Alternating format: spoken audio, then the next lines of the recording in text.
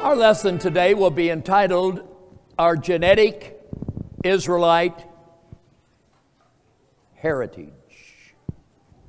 Is it worthy of sacrifice, or is it just a novelty? Interesting, but not worthy of a lifestyle change.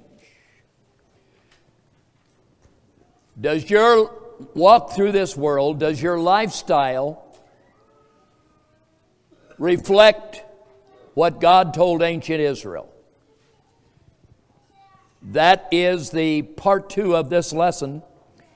And for those of you who took a worksheet, I will be attempting to stick reasonably close to it on this journey, which is not easy for me to do.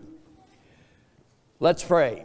God our Father, we thank you on this lovely, beautiful Sabbath day, our January worship day here in 2023, the very first time we open our Bibles in a sanctuary setting in this new year. My Father and my God, help us all. Father in heaven, I humbly ask in Christ's blessed name that you will assist and bless and nurture and strengthen and fortify and establish upon a firm foundation all those that you love, that you cherish, that you have bought and paid for by your blood. Merciful God, guide us. Bless this time spent together in the Word of God this morning. Father, you have said, so shall my word be that goeth forth out of my mouth. It shall not return unto me void, but it shall accomplish that which I please, and it shall prosper in the thing whereunto I sent it. Thus saith the prophet Isaiah, Lord God, take the words of biblical truth, and let them not return unto you void, but let them speak to whosoever you ordain to hear. In Christ's name, let him that hath ears hear. Amen. We open our study today by looking at part 2 of our Israel identity heritage. And I'd like to remind the congregation that 2,000 years ago, Jesus visited a city, and in that city there lived a man. In that city there lived a man who had heard about Jesus, a lot about Jesus, and he was desperate to see Jesus. I want to see Jesus was his dream for that day. Now, the whole little town where Jesus is coming is crowded with people because the word is spread. There's a man from Galilee. There's a young man. He's in his early 30s, and he's healing the lame. He's opening the eyes of the blind. He's causing crippled people to walk. He's raising the dead. So you can know that the reputation of Jesus solicited among the people of Judea a tremendous response. So when Jesus arrived at the little town where Zacchaeus lived, Zacchaeus himself was not a popular man. He was a publican, and he was very rich. And for those 2 reasons, he didn't have very many friends. And you know why. It was not popular to be a tax collector for the Roman government, nor was it popular necessarily to be rich among common people. Nevertheless, Zacchaeus wanted to see Jesus. Being very short of stature, He doesn't know how to see Jesus because everybody's taller than he is and he's lost in the crowd. I want to see Jesus was his fondest ambition. So he climbs up into a tree. Boys and girls, he climbs up into a tree so he can see Jesus. To our boys and girls in this congregation, would you climb a tree to see Jesus if you knew he was coming to see us? Zacchaeus is up in the tree. He doesn't know that Jesus sees him at all. But Zacchaeus was the very one that Jesus came to see in that city. And he says, Zacchaeus, come down. Come down, for today I must visit you. In so many words. And in the Gospel of Luke, chapter 19, verse 9, Jesus announces a dynamic truth. To anyone who's there and listening, he says, this day, on this very day, salvation is coming to this house because he is a son, a seed of Abraham. One of the most beautiful verses in the Bible because it announces to us what Jesus had said as recorded in Matthew 15:24, I am not sent but to the lost sheep of the house of Israel. If you read deeper into the gospel record, you find that Jesus, according to the Gospel of Luke, visited a Sabbath congregation one day, and he healed a woman who had been bound in her physical body and crippled for no less than 18 years. On the Sabbath day, Jesus unbound that woman and freed her from her horrible physical condition. And Jesus announced after he was accused of violating the Sabbath, on that day he was accused for healing, and he said, ought not this woman whom Satan has bound for 18 years be loosed on the Sabbath day? Ought not this woman, a daughter of Abraham, be delivered on this day from this bondage? People, what does it mean to be an Israelite? To know that you are an Israelite. The people for whom Jesus came to bleed and die. Isaiah 45:4. Israel, mine elect, the people I have chosen before the foundation of the world. And so, with those thoughts in mind, we look at our worksheet today. The Israel identity belief is irrelevant to any of us without a converted heart that has been quickened. Now, the word quickened in that second blank is one of the most beautiful words in the New Testament Scripture, because until we are quickened by the power of the Holy Spirit, we are spiritually dead. You might want to pencil in Ephesians 2, verse 1. And you hath he quickened who were dead in trespasses and sins.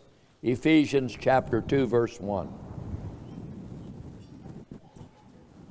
The identity belief then is irrelevant without a converted heart that has been quickened by grace through faith in Jesus Christ. The marvelous truth of Israel identity, apart from, salvation, is irrelevant. Unless we have been discovered and found by Jesus Christ, and He has quickened us and made us alive.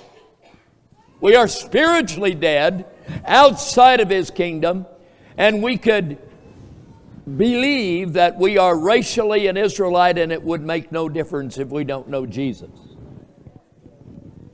No one can see the kingdom or enter into the kingdom. No one can see or enter into the kingdom without having been spiritually regenerated.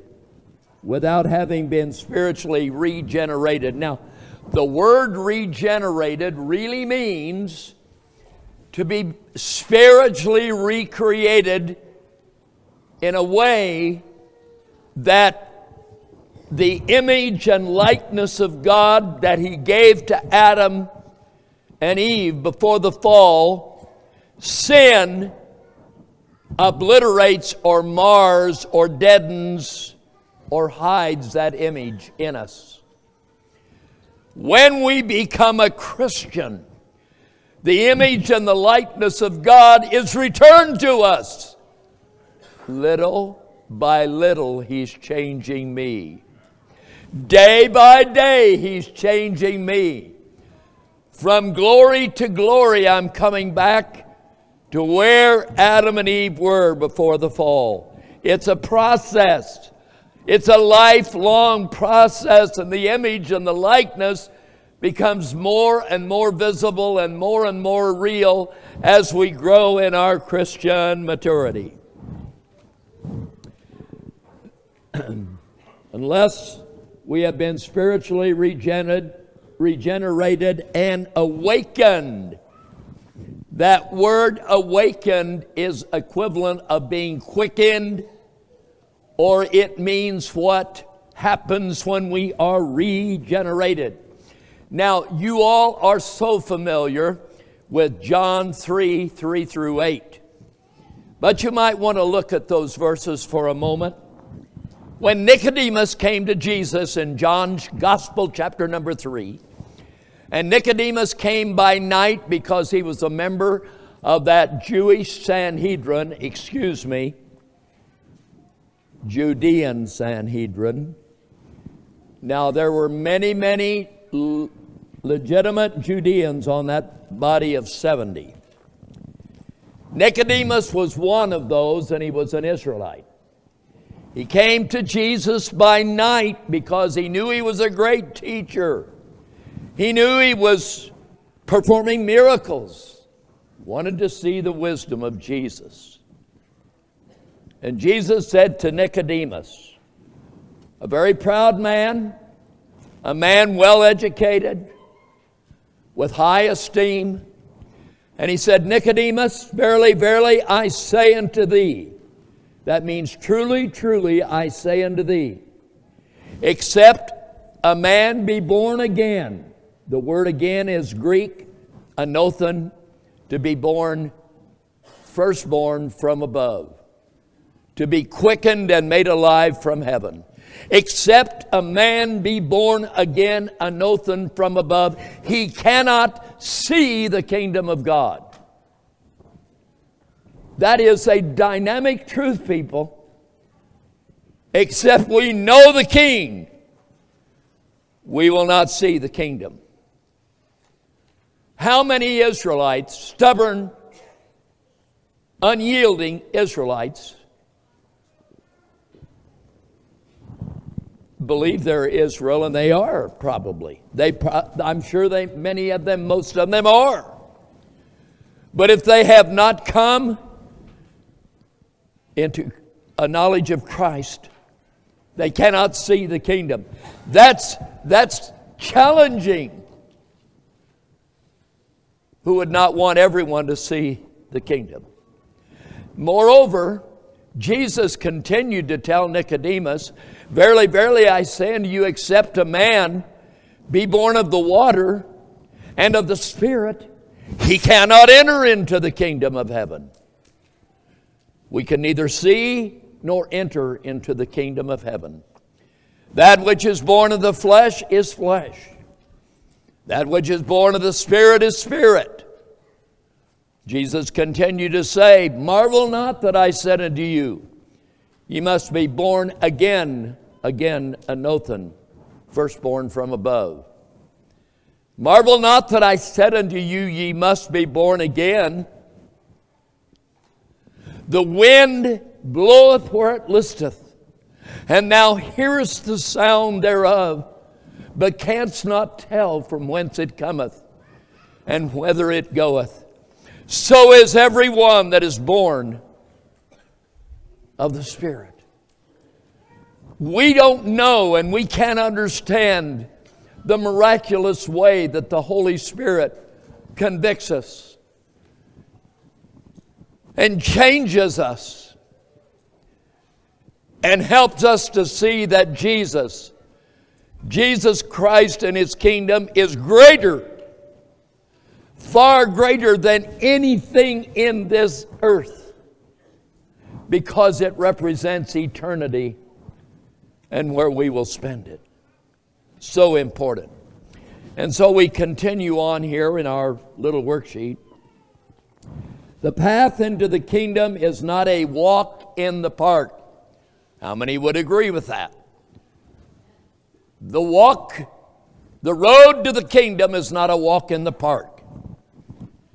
There are mountains to climb, and there are rivers to cross. Can you imagine what our forebears thought as they arrived at the Mississippi River in a Conestoga caravan of wagons? How will they cross the mighty, mighty Mississippi that to them looked like an ocean? The road to the kingdom requires us to cross some rivers, folks.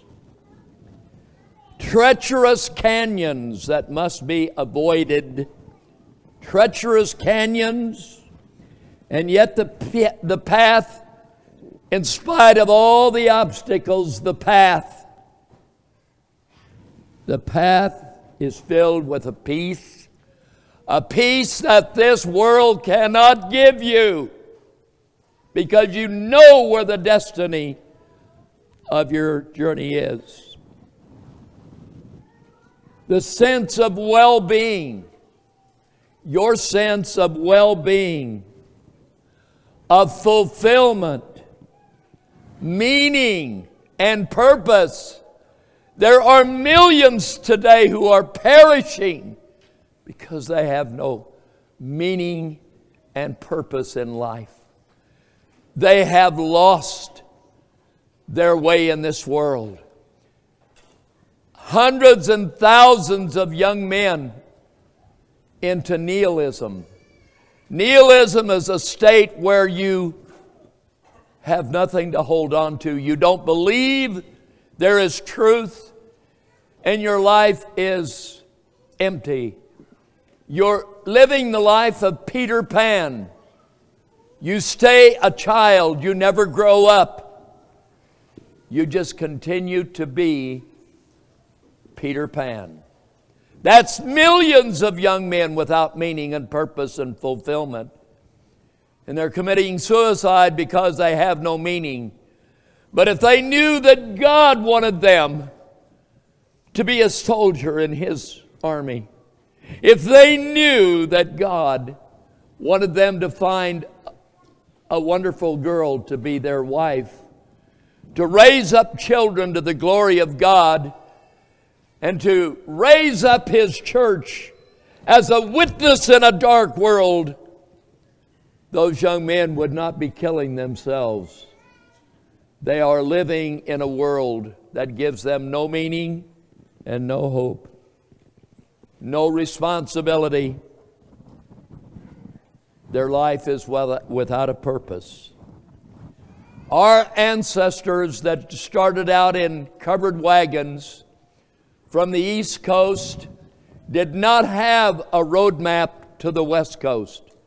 They did not know the hazards they would face from savage Indians, swift flowing rivers, deserts, mountains, prairies, diseases.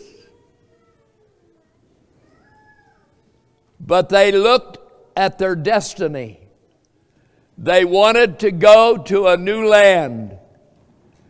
Kingdom-bound people are on a journey. It's not a geographical journey, but it is a frontier by every stretch of the imagination. Because when you're traveling the road to the kingdom, you're traveling a road that you personally have never walked. And all the ones that have walked that road before you cannot reach back in time and tell you how to live, what to avoid, and what to hold on to. So the kingdom is paved. The kingdom path is paved with blessing and joy unmeasured. For mature Christians, the days of sadness, sorrow, and suffering are greatly minimized. I'd like you to think about that statement. Your ability to weather the storms of life, beloved, will largely depend on the level of your maturity as a believer. The more mature you are in Jesus Christ, whatever the tragedies, whatever the evil, whatever the obstacle is, you will be far better off if you're a mature Christian. Do you agree? I believe that's a true statement. And yes, there will be tragedies filled with suffering along the road to the kingdom. Think of the suffering. Think of the suffering. I'm thinking of the families who buried their children along the path of the Oregon Trail. I'm thinking of the mothers who gave birth to a child in a covered wagon without water and sanitation. And about half of all those newborns died along the way. What must it have been like to bury the baby and arise in the morning and move along the trail with the rest of the wagon train? Beloved, our life entry into a fallen world is not an easy road to live. That's why so many millions never make it. Because they cannot endure the hardness of a fallen world. But when we are apprehended of Jesus Christ, we become victorious, overcoming Christians. And you can never be an overcomer unless you've overcome something. Can you be an overcomer? No. Without overcoming something. And the more you overcome, the stronger you become. Yes, there will be tragedies with much suffering, but we need to remember that a lot of human suffering and tragedy is self-inflicted by unwise choices. I have made unwise choices. I suffer for unwise choices just like everyone else. And sometimes events occur which no one has any control over. It just occurs. Tragedy occurring without anyone being necessarily responsible. You could be in the path of a volcanic eruption. You could have been in the path of a huge mountain downpour and have been drowned before you could get out of the way. Tragedy. Tragedy is not the same as evil. Tragedy occurs sometimes without intent, and no malice is involved. Evil is intentional. Evil is intentional and issues from a wicked heart. Amen. The Bible says, Jeremiah 17:9, the heart is deceitful above all things and desperately wicked. Is it difficult to say my heart is wicked above all things? Desperately wicked. And the next verse, God gives all of us the reins to see where our heart will take us. The words of Mark 7:21 through 23, these words have challenged me as much as any word found in Scripture. When Jesus said, Mark 7:21, for from within, out of the heart of man proceed evil thoughts, adulteries, fornications, murders, thefts, covetousness, wickedness, deceit, lasciviousness, and evil eye, pride and foolishness. All of these things come from within and out of the heart. Yes, taming our hearts, beloved, is a lifelong walk of diligent effort with God as our helper. So let's look at number 2. Israel identity requires a major paradigm shift. Now, a paradigm is a method, it's a plan to accomplish something. A paradigm shift from the typical bland, vanilla view of the person, ministry, and place that Jesus Christ holds in the minds of many professing Christians. So the view that you have of Jesus is going to be all important. Your genetic Israelite heritage and the manner in which that heritage impacts your lifestyle is going to be largely controlled by how you personally, not your neighbor, how you personally view the Lord Jesus Christ. Now, the Bible tells us in the words of one of the most celebrated apostles, he says in 1 Corinthians 3:11, can we read this together? I have printed it out so we can read it right there from the page. For other foundation. For other foundation. Now that word foundation, church, is so important. Foundation appears in the Bible again and again. No other foundation can no man lay than that is laid, which is Jesus Christ. That's 1 Corinthians 3:11 and the verses that follow. Now, here's the warning. Christ is the foundation for an Israelite on the way to the kingdom.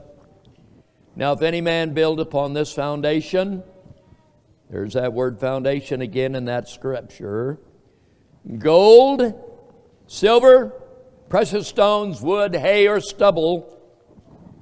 So if you build on that foundation, wood, hay, stubble, and money, every man's work shall be made manifest, for the day will declare it, because it will be revealed. What is that word? By fire. Now, there are 3 baptisms in this life.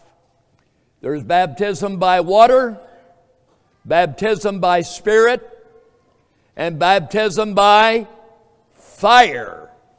Is that in the Bible? It is in the Bible. And it's in the Gospels. And the fire shall try every man's work of what sort it is. If any man's work abide, which he hath built thereupon, he shall receive. What is the word that goes there? A reward. Hallelujah. If any man's work, once you have named the name of Christ, and you're building on the foundation of Jesus Christ, the work that you do in this life, what you do as a lifestyle, how you live your life, and what you do with your life is all important. Shall receive a reward. If any man's work, now what's this?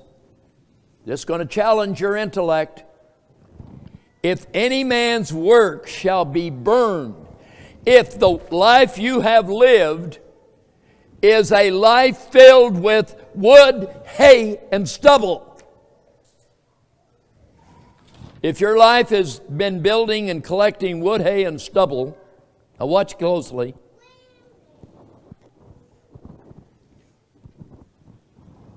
If any man's work shall be burned, he shall suffer loss, but he himself shall be saved. A lot of people have trouble with that verse because they cannot imagine someone whose life's work has been so crippled by the accumulation of wood, hay, and stubble, silver and gold, that they did not spend their first fruits of time, wealth, energy, love, prayer for the King and His kingdom.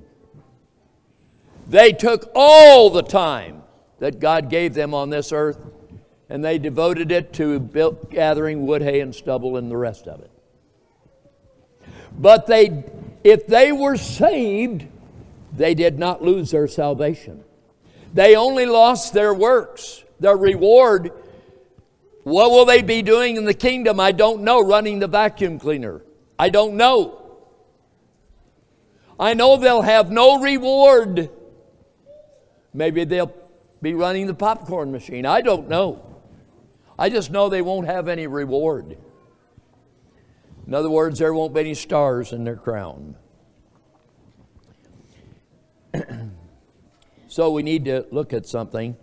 The life we live will determine whether our life is focused on Jesus Christ and His kingdom, or for this world typified by silver, gold, wood, hay, and stubble. Our life work will be revealed by the fire and the trials that we endure in this world. If our works survive the fire,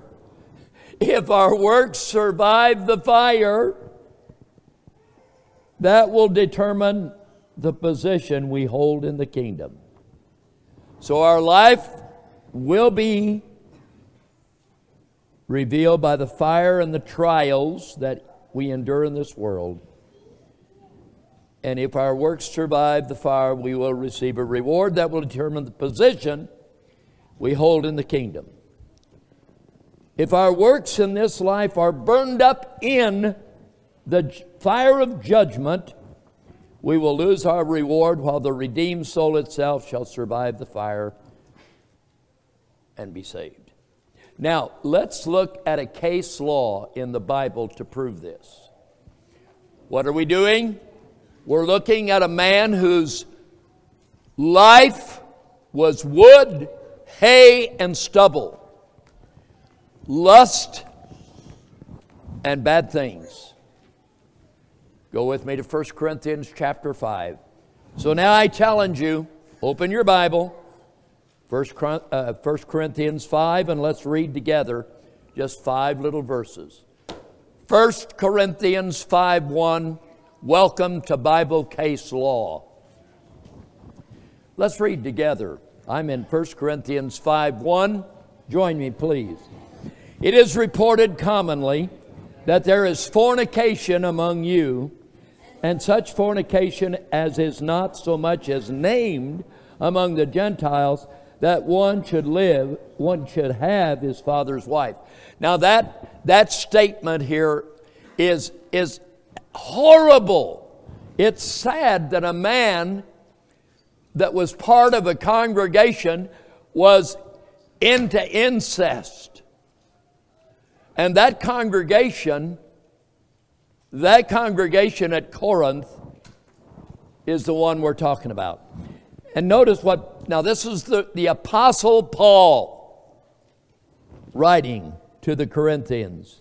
He says, verse 2, you are puffed up and have not, rather mourned, that he that hath done this deed might be taken away from among you.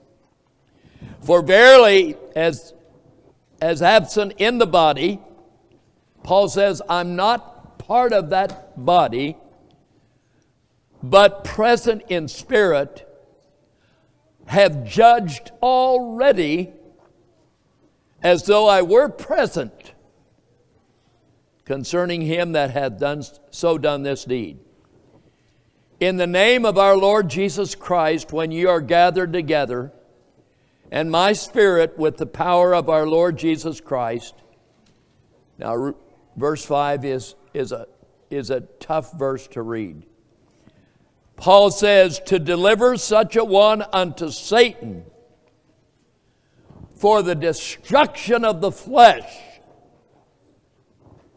He's not saying we're going to call the sheriff and hold a trial in the court of man. He's going to say, we're going to turn him over to Satan because he will not come to repentance. Did you know the next verse says this, or the next line, the next phrase, to deliver such a one unto Satan for the destruction of the flesh. Now say this with me, that the spirit may be saved in the day of the Lord Jesus. Now folks, listen, we've got to grow in our theology. Do you know that once Jesus has truly bought a soul and paid for that soul by his blood, that he cannot lose that soul? It belongs to Christ. We cannot dare say that Jesus is going to lose someone he bought and paid for. Yes, their life may be filled with wood, hay, and stubble, but Jesus will not lose what he said, what he bought and paid for. Now, I want to quote from John 6:39. You may want to write this verse down, or it may be part of the record there. John 6:39, it is. This is the words, these are the words of Jesus, no higher authority. John 6:39, and this is the Father's will. This is the Father's will which has sent me, that of all, listen, which he hath given me, I should lose nothing, but should raise it up again at the last day. So folks, the goal of a Christian, the goal of a real Christian, is found in Galatians 6:1. Brethren, if a man be overtaken in a fault, ye which are spiritual,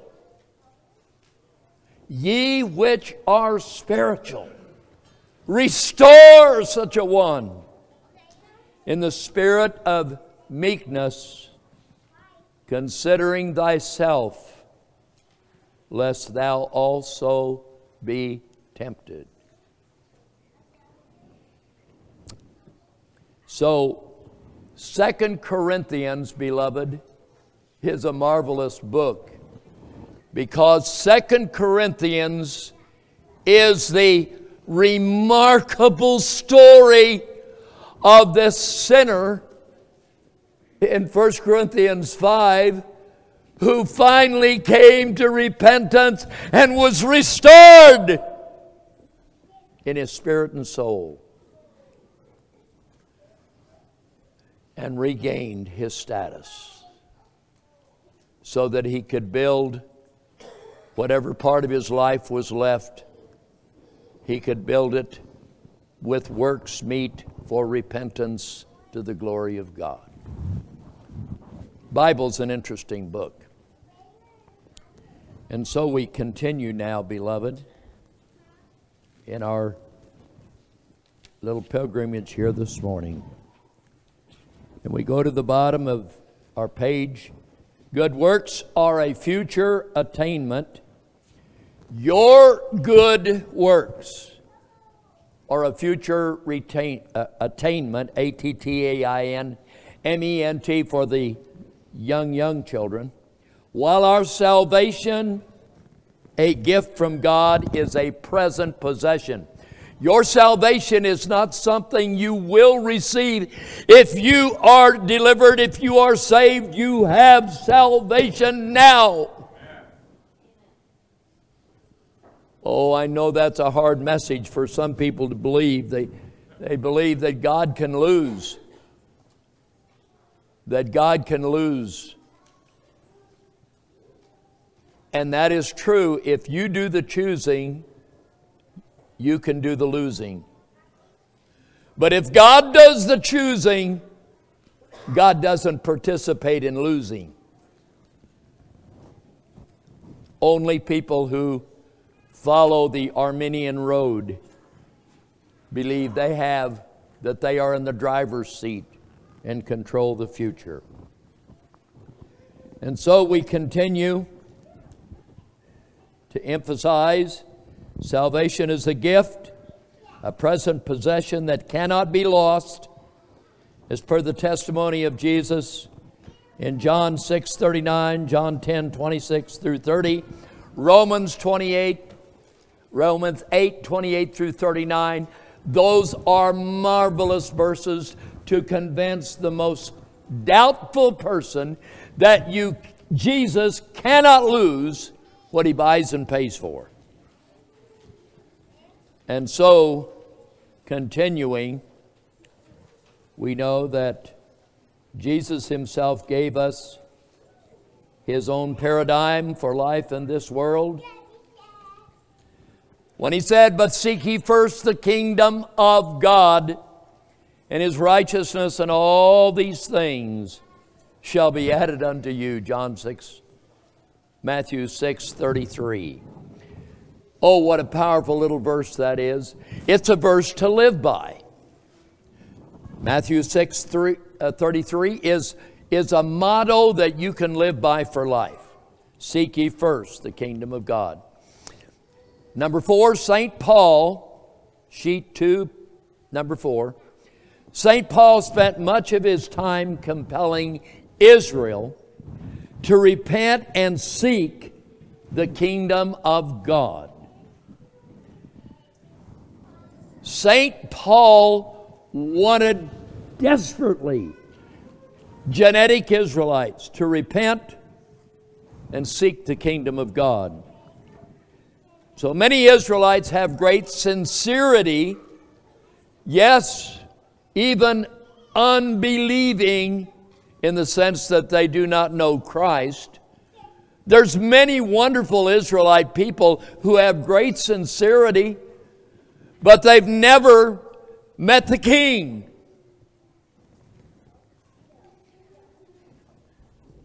They have great sincerity with a zeal for good works of the law. A whole world of Israelites that have great zeal. That's energy, enthusiasm for God's law. All of which is great. Sincerity with a zeal for the good works of the law, all of which is great, but not how we qualify for eternal life. So young people, I hope that you're filling this out. So important to you. Love and zeal for the law is wonderful. Praise God if you love the law.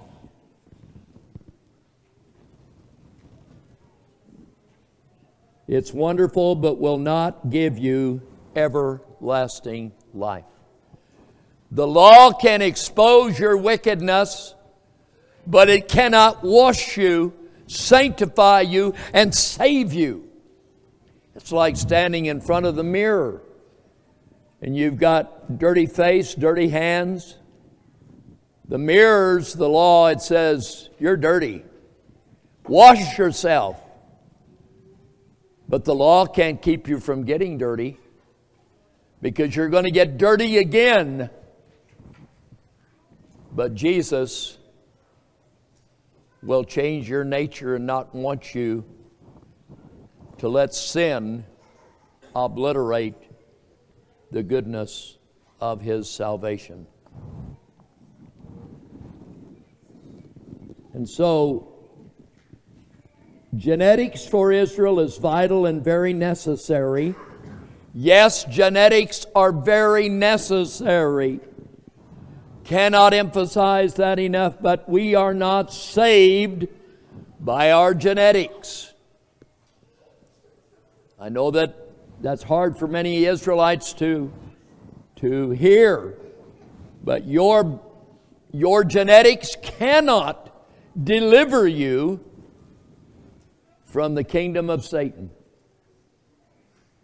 Only Christ can deliver you from the darkness of this world into the glorious liberty of His kingdom.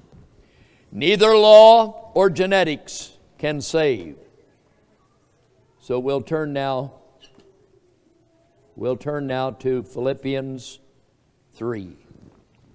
And this probably, with deepest regret, is as far as we're going to go on this worksheet today. So we're going to go to Philippians, and we're going to end up at chapter number 3, beginning in verse 4. Let's punctuate all that we've heard this morning, beloved, with these verses. From the celebrated pen of the Holy Spirit, using St. Paul, he said, I'm in Philippians chapter 3, I'm at verse 4. I pray that's where you are. Philippians 3, verse 4.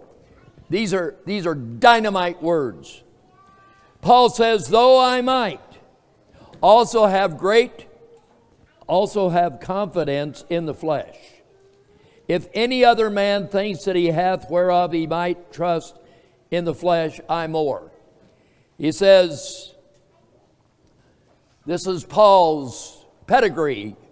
Circumcised the 8th day of the stock of Israel, of the tribe of Benjamin, a Hebrew of the Hebrews, as touching the law, a Pharisee, concerning zeal, persecuting the church, touching the righteousness which is in the law, blameless.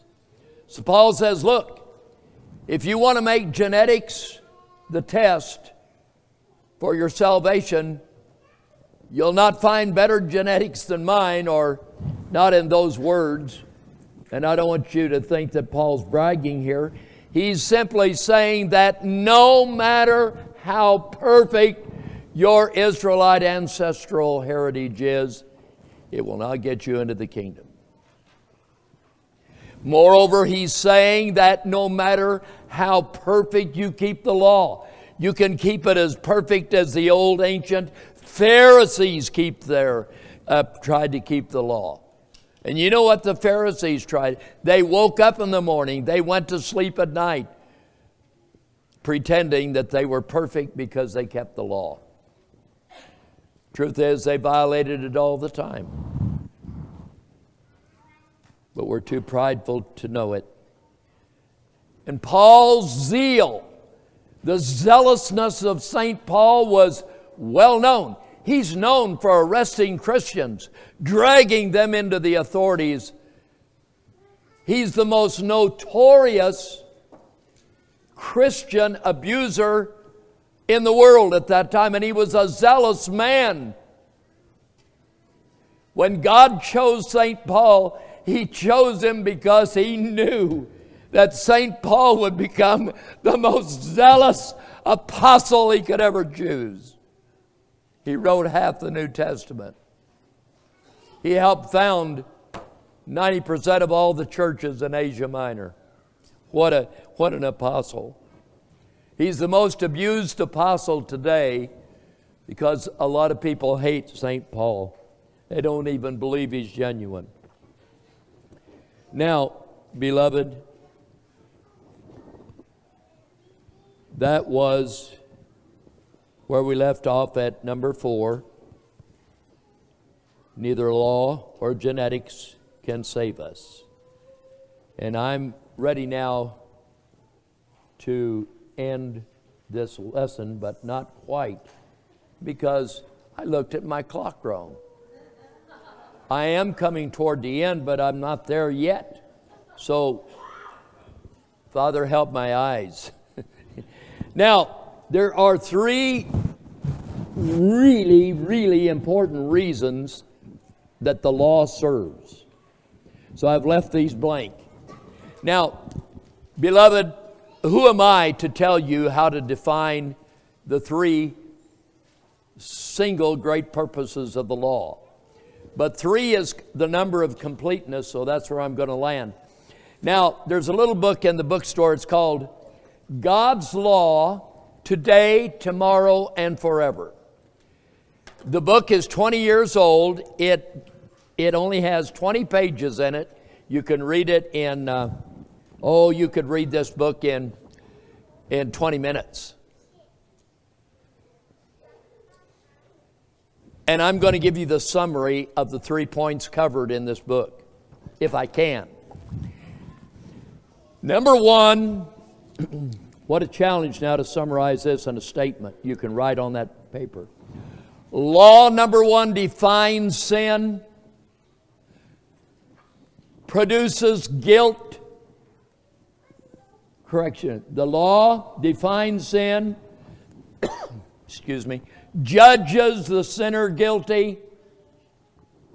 The law defines sin, judges the sinner guilty, and sends him to the cross as the only remedy for his sin.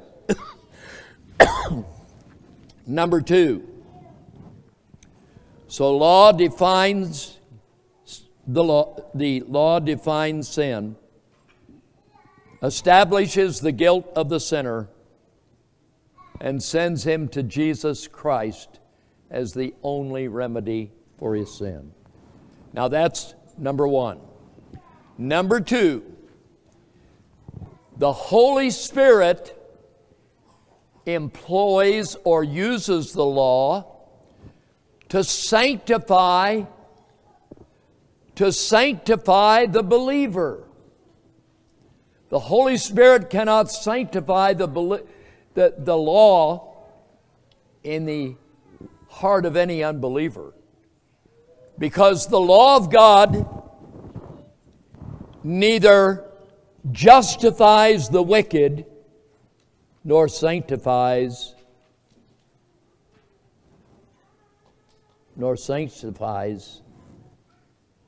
the righteous. The Holy Spirit is the great sanctifier, not the law itself. The Holy Spirit is what says to you and I, it's the Sabbath day. Remember the Sabbath day to keep it holy. That's the Holy Spirit that woke us all up this morning and reminded us today is the Sabbath. There's only one place I can be today. I have to remember to keep the Sabbath. And remember that the Sabbath has a holy convocation attached to it. That's the work of the Holy Spirit. The Holy Spirit sanctifies through the law. The Holy Spirit convicts me. It convicts me that before the 10 Commandments, I stand accused, condemned, and convicted before the law of God, and I need a Savior. That's what the Ten Commandments can tell me. So number three, the law, when legislated and enforced, when God's law is legislated and enforced by man, it puts down wickedness. When God's law is legislated by man's government, court system, legislative system, and enforced, it controls the wicked. It puts the wicked in fear of the punishment of God's law. Now, I have given you verses that are missing from the pages here. So, you know I need to do this. I still have time to do that if I hurry. So let me do that. The finest verses for number 1 on the law defining and establishing the guilt of the sinner. The best verses that I know, 1 John 3:4, 1 John 3:4, Romans 3:20, Romans 7:20, Romans 3:20, Romans 7:7, not 7:20, and Galatians 3:24, Romans 7:19 through 25, Romans 7:19 through 25, and there's a legion of others. And number 2, the Holy Spirit being the sanctifier by using the law to convict us and live right. 2 Thessalonians chapter 2, verse 13. I'm on point number 2. 2 Thessalonians 2:13. 1 Peter 1:2. Romans 8:4, and many, many others that could be cited. That was 2 Thessalonians 2:13, 1 Peter 1:2, and Romans 8:4. Now, I'm going to read this for the record. I am going to just turn in my Bible to Romans 3, verse 20, and read this verse. Romans 3:20 just simply says, "Therefore by the deeds of the law there shall no flesh be justified in his sight, in the sight of God. For by the law is the knowledge of sin." And number 2, on the sanctification of the Holy Spirit, listen to 2 Thessalonians chapter 2, verse number 13. Wow, what a verse this is. I'm in 2 Thessalonians 2:13, "But we are bound to give thanks always to God for you, brethren, beloved of the Lord, because God hath from the beginning chosen you," now listen, "through sanctification, chosen you to salvation, through sanctification of the Spirit." The Holy Spirit does the sanctifying, not the law. But it uses the law to prick your conscience and make you live right. And finally, the law, when legislated and enforced, checks wickedness. We end with 1 Timothy chapter number 1. 1 Timothy chapter number 1. The Bible says this. 1 Timothy chapter 1, beginning at verse 8. "But we know that the law is good if a man use it lawfully. Knowing this," now watch carefully, "that the law is not made for the righteous man, but for the lawless and the disobedient, for the ungodly, for sinners, for unholy and profane, for murderers of fathers, murderers of mothers, for manslayers, for whoremongers, for them that defile themselves with mankind," homosexuals, for men stealers, for liars, for perjured persons, and if there be any other thing that is contrary to sound doctrine. Shame on America. We once honored all those. We once all enshrined almost every one of those in our laws in this country. And we've now disbanded all of them, disannulled them. How's it going for us? Terrible. God bless you. Let's be standing.